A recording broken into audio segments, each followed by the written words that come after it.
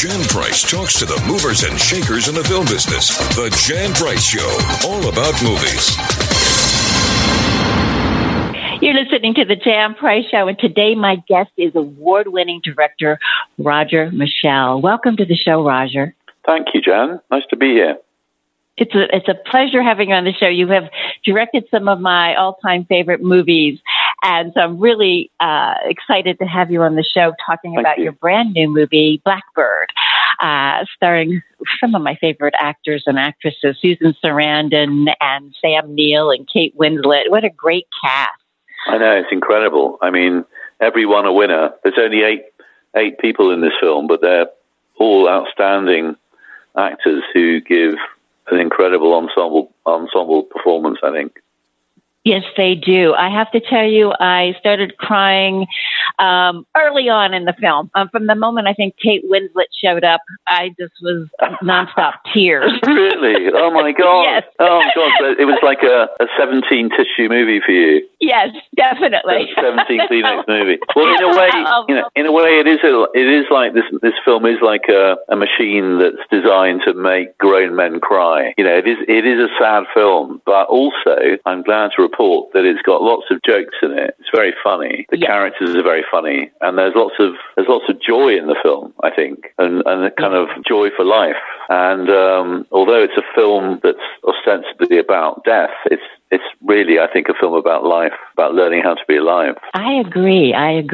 And, you know, because so often when we're in the midst of things, we forget to live. And when we're finally faced with our demise, which we all are going to have, we perhaps learn to live more in the moment, which is a great lesson to be learning anyhow, is to be present and to enjoy what we have. So tell me how this, you want to give the listeners a little idea of this film, what the synopsis of the movie is. Yeah, so it's all set over one weekend, and it's all set in one house, a beautiful house at the end of the road in the middle of nowhere by the sea somewhere on the East Coast. And a family are gathering to witness and to celebrate the voluntary death of the matriarch, played by Susan Sarandon.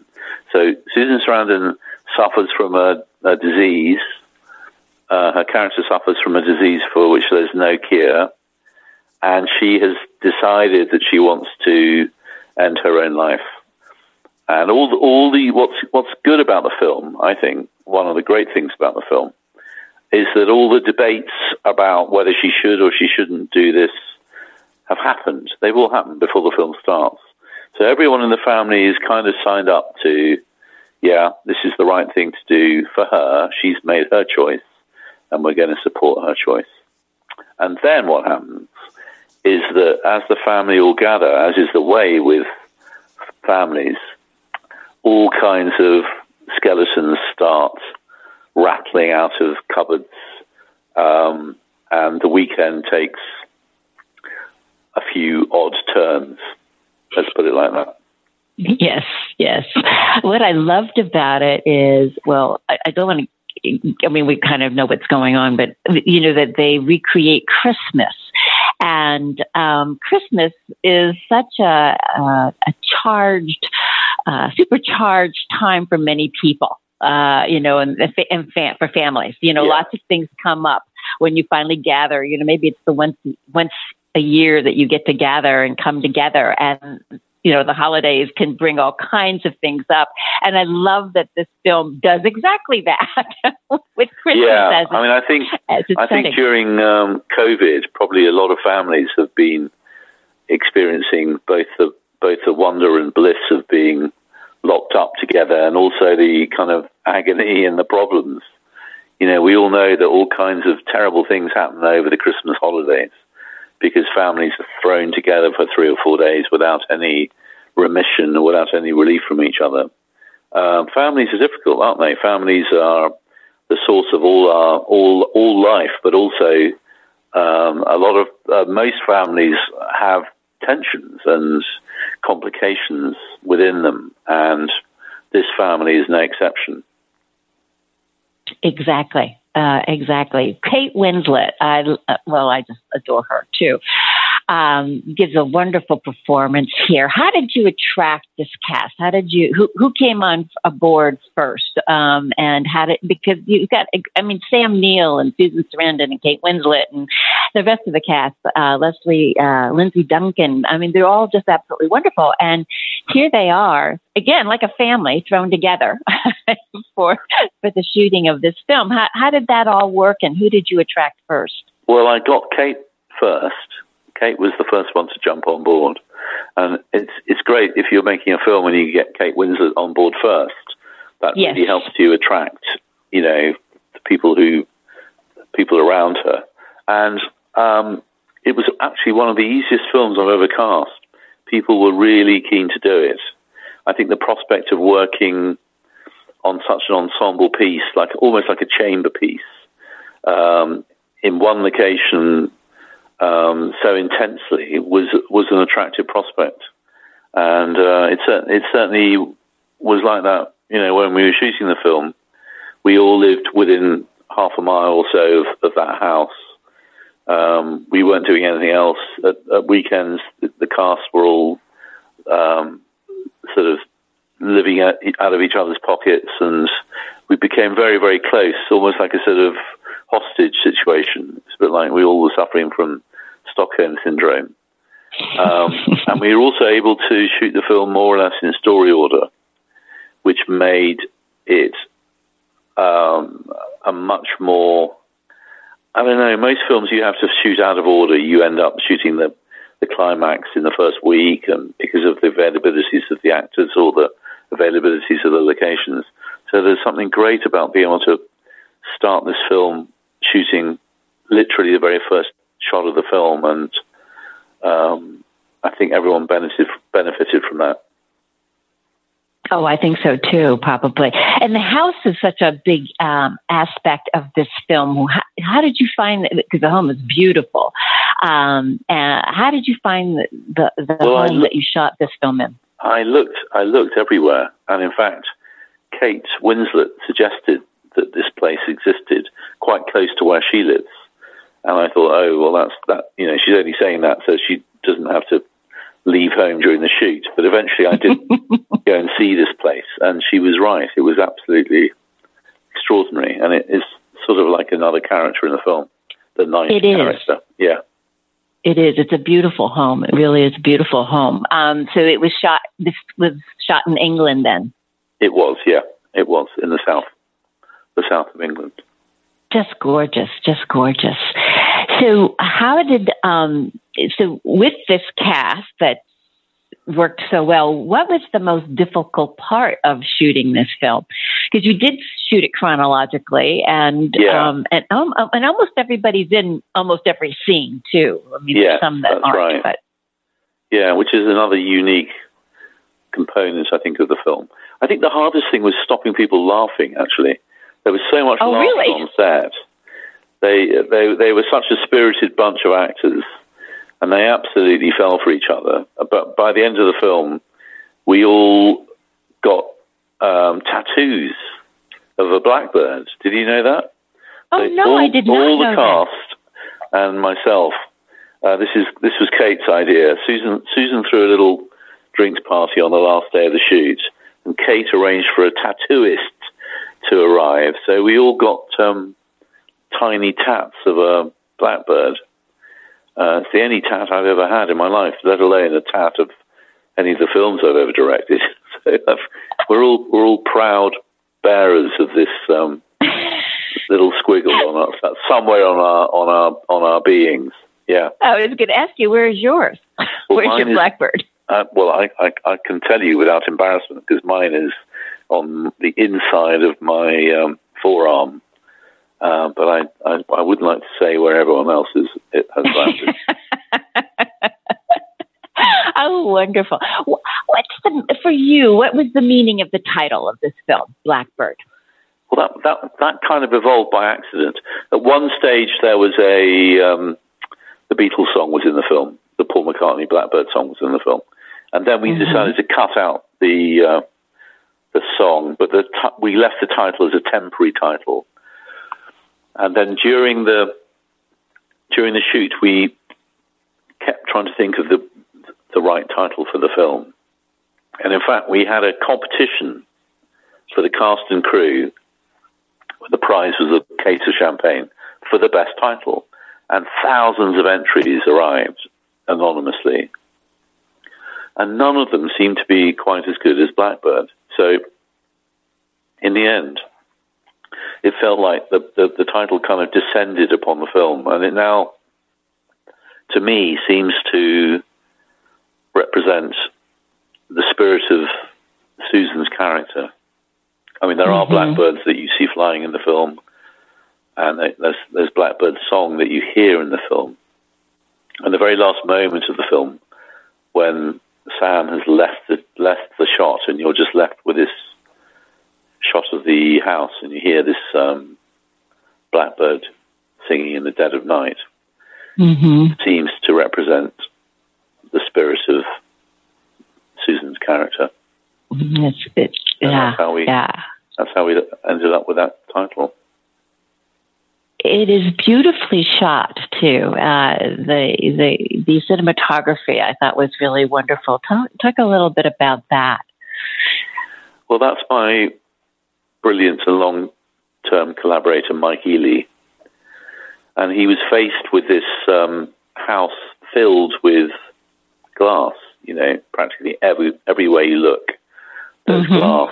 And we didn't want to shoot it day for night, or we wanted to shoot it for real. So we used as much available light as possible.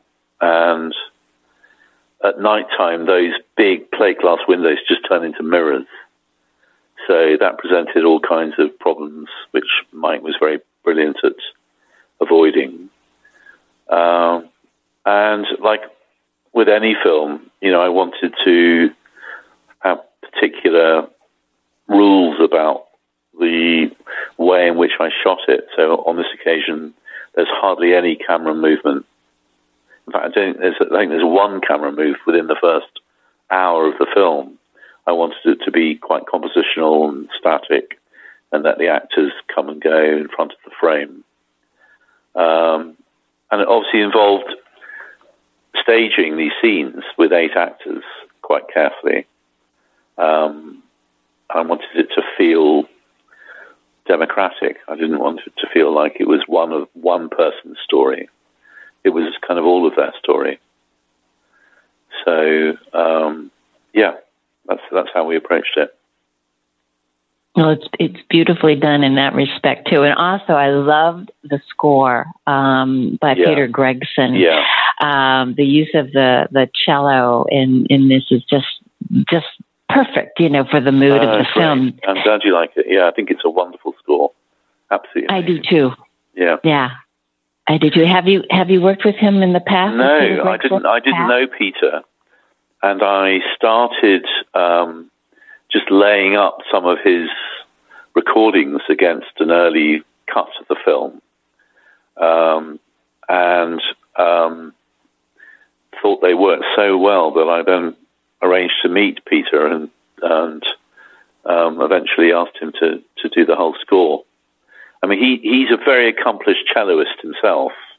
He's a composer of many things, but also a kind of arranger of, particularly of Bach, which he rearranges in the most thrilling ways. And he's constantly off around the world touring and performing, and he's started to do films. You know, I think he's exceptionally talented. Yes. And as I said, it just adds so beautifully to the mood of this film. This movie premiered last year at the Toronto Film Festival. And when it premiered, you had something that happened during the premiere. Can you talk a little bit about that? That was terrible. I can hardly even bear to mention it. So that we premiered the world premiere of the film, this vast theatre in Toronto. I can't remember the name of the theatre, but I think it's like over 1,000 seats. And it was playing beautifully, and everyone was laughing and crying in equal measure in exactly the way that you would want. A huge amount of the cast was there, And then about 5 minutes before the end of the film, somebody in the front started to faint or to have some kind of seizure or I don't know. And I was aware of some kind of kerfuffle.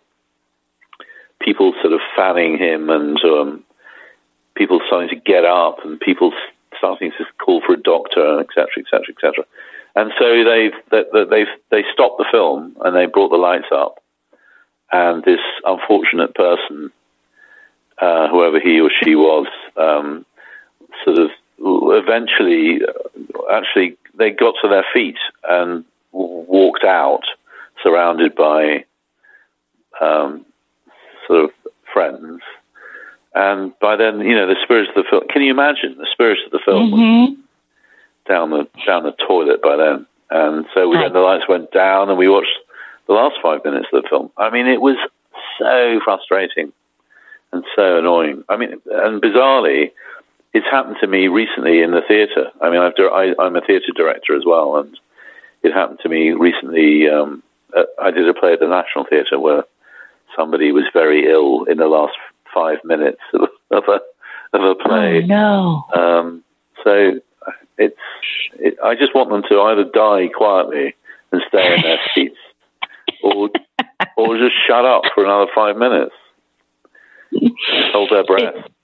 Yeah, nothing worse than, to have the mood of your film, especially this kind of a film where, to have the whole mood broken up by that. It's awful. Utterly appalling. So now this film is coming out. So where can people see Blackbird? Well, I don't have the list in front of me, but I know it's in theatres. It's in selected theatres in various cities across the US, and it's on VOD. Okay, I great. don't have all the details before me, but I think it's going to be widely available from the 18th. Great, wonderful, yes. Great. Now, you just, we're going to change the subject a little bit. You have another new film coming out that premiered at the Venice Film Festival, The Duke. That's right. Starring the incomparable Helen Mirren and Jim Broadbent, who I love and adore, and Matthew Good, who I also love and adore. Oh, yes. Yeah. Great cast. So you want to talk about that? And also, did you go to the Venice Film Festival? I did. I was there for the weekend. I just came back on Monday.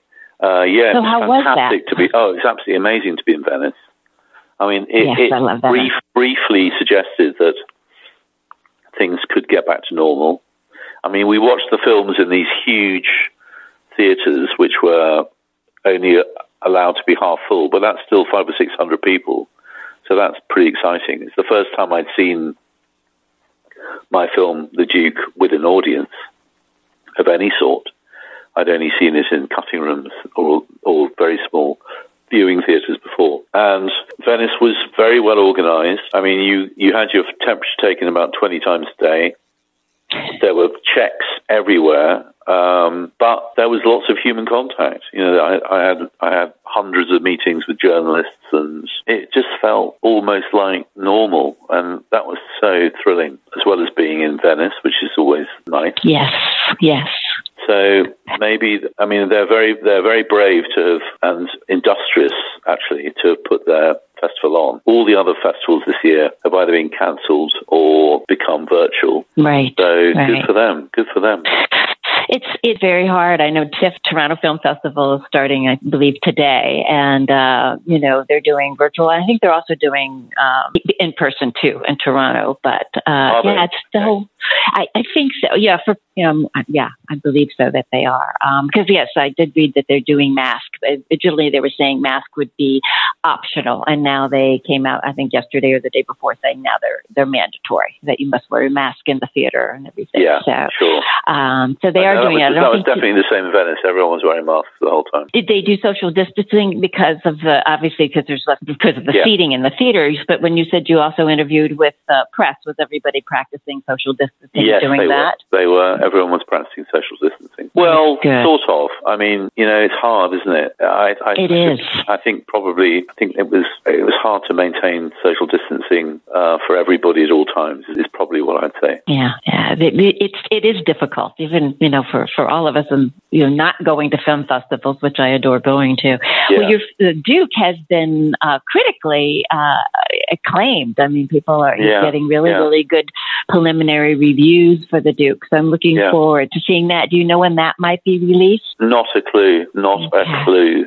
I just know that they'll wait until they think they can make some money out of it. They're not going to put it out into theaters where you can only have 20 or 30% of a house. I know theaters in Europe have opened up before many of the theaters in the States have. Sort of, not really. I mean, it's still very early days here, and it's certainly in England. I don't know what it's like abroad. I think Tenet did reasonably well here. Yes, that's the film that seems to be the kind of Rosetta Stone of the Renaissance of cinema going. So let's hope that that's going to work. But a little film like Blackbird, I don't think it's going to be easy for people to get out and see art films for a while. No. Particularly if it's the sort of film that might attract a slightly older audience like Blackbird. Yes, they're going to be more fearful of leaving the house. So it's great that it's going to be easily accessible on VOD, and hopefully it'll get a good audience that way. Oh, it's one that everybody should be seeking out. Sometimes, as I say to people, when I'm feeling down, I want to watch a sad movie, and they go, "Well, why?" Because I just want to get all the tears out, and cathartic. Right? Yes, it's very cathartic. It truly is. But this movie is a gem. I mean, it's a great cast, a really interesting story. I mean, too, the thought of again, I'm not giving anything away of making that decision to end your life with dignity rather than allowing this debilitating disease to take over. I thought that it's a conversation that we all need to continue to have. I mean, it's one that's out there, but I think it's someone that's important, in today's world, even with everything that's going on, to have that discussion. I mean, for all of us should have that choice, I believe. Well, listen, it's not a film that's politically polemical. It's not saying instantly go out and demand that euthanasia is legalized in your state, but it's very hard to come out of the film not thinking that what she's done is rather a glorious thing and rather the kind of euthanasia means good death, and I think her death is a good death. And it's beautifully done. I mean, it's beautifully done. I mean, so many people are taken away, especially now with COVID, and people can't have their family members in the hospital with them, and how difficult that is. Exactly. That must be terrible.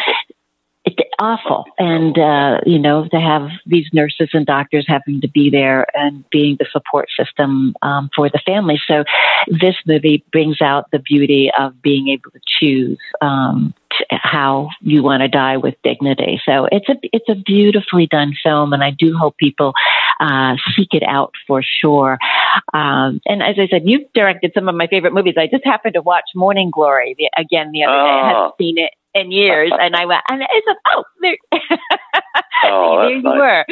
And Notting Hill is it's one that I own and that I have to watch at least once a year. It's one of my all-time favorite movies too. Great. So you've directed some amazing movies. How has this? Do you have anything else after The Duke that you're working on? There's things that I'm looking at and reading, and there's something I'm writing, but I don't know when I don't know when people will start really getting back into making movies. I mean, maybe something in the spring. I don't know. It's hard to know. Hopefully. Yeah. Well, Roger, thank you so much for being on the show. It's been a pleasure, and I look forward to having you back on. And everyone, seek out The Blackbird on VOD. Thank you very much. Thanks a lot. You're very welcome. Thank you. Thank you all for listening. Jan Price talks to the movers and shakers in the film business. The Jan Price Show, all about movies.